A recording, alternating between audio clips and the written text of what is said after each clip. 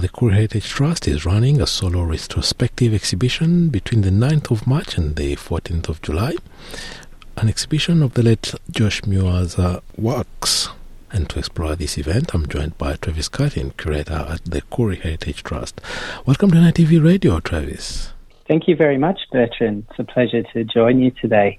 Josh Muir sadly passed in 2022 at a very young age, but left behind a tremendous body of work, some of which has been showcased in major spaces across the country, especially the Koorie Heritage Trust. Can you tell us about the upcoming exhibition? Maybe starting from the exhibition title itself. What's the significance of this title and the exhibition?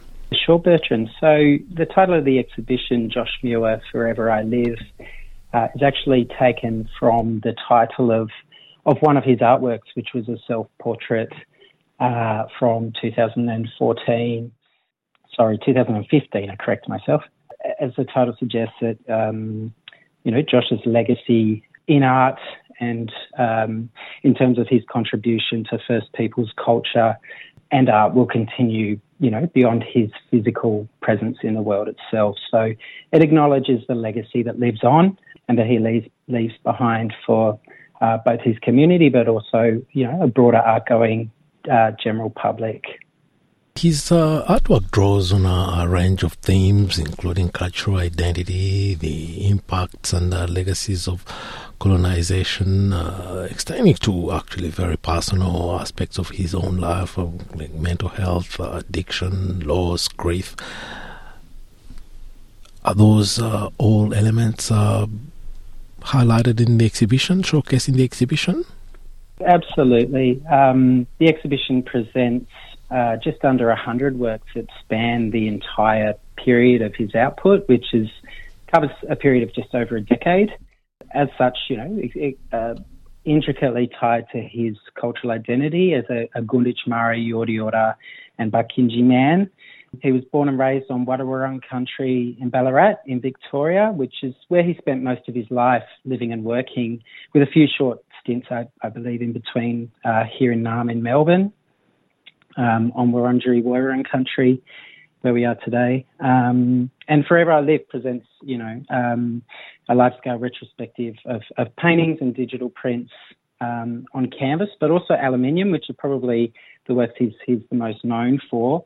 But beyond that, it shows works, experimentations with neon, also sculpture, animated video works, and augmented reality. So beyond the subject matter that I think a lot of audiences may be familiar with, exploration of cultural identity, as you mentioned, and the legacies and impacts of colonisation, mental health, and the more personal subject matter relating to grief and loss. The exhibition demonstrates how he really pushed his artistic practice materially, but also, in the mediums and subject matters that he explored. It presents, for example, a full wall vinyl installation that was a medium he drew on often to disrupt and decolonise art galleries as institutions. So, through the materials he embraces, we see certain subject matters recurring and presented in different formats and different mediums that best give voice to that subject matter. This exhibition comes after another major one that we saw at Federation Square, where we had artworks in various spaces, all the way starting from the Flinders Street station side of Federation Square and all the way up to the river, where you had lightworks and other objects depicting Josh Muir's work. Is this one going to be as big as that?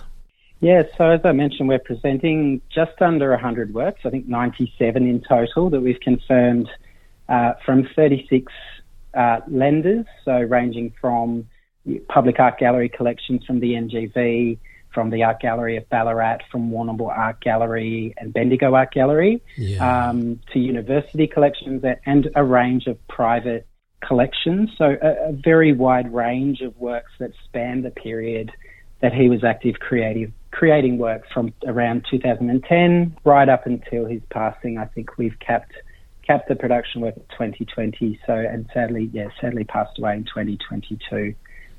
And will some of these works be for sale, or they're just exhibited for public viewing? Exhibited for public viewing, so not for sale in this instance. All loaned from collections, so all have homes in the exhibition.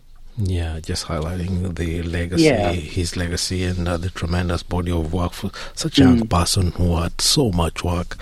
And he was also known for being, how do you call it, a pioneer in some of the mediums that he used. And he was the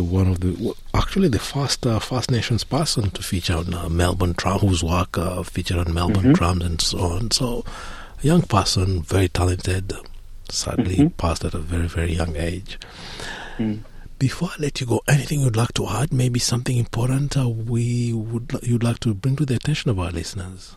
Absolutely. So, the exhibition's been produced as a collaborative project. So, I'm a curator working with Koorie Heritage Trust, and we've worked very closely in collaboration with two wonderful guest co-curators, Justine Berg, who's Josh's mother, and Shanae Sheridan, Josh's partner. So it's been an incredible process working closely with them to develop the exhibition across Josh's incredible output and archives. He worked prolifically in digital media, but also had a painting practice that he continued throughout his career that is often eclipsed by the rapid output of digital media work that he produced, that obviously had that strong vernacular of the street, referencing street art and pop culture, and the sampling of iconography that he became very known for. He developed this strong network of symbols and icons that he used throughout different works,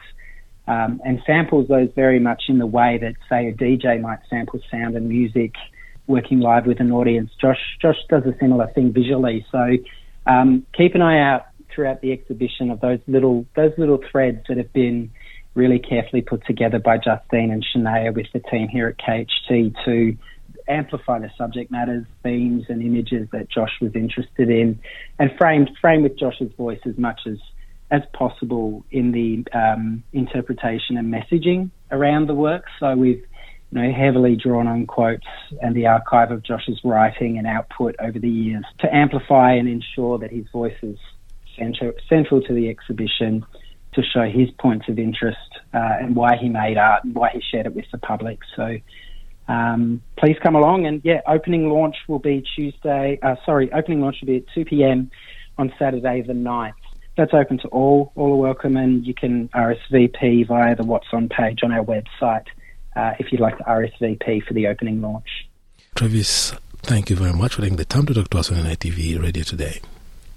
You're so welcome. Thank you for having me.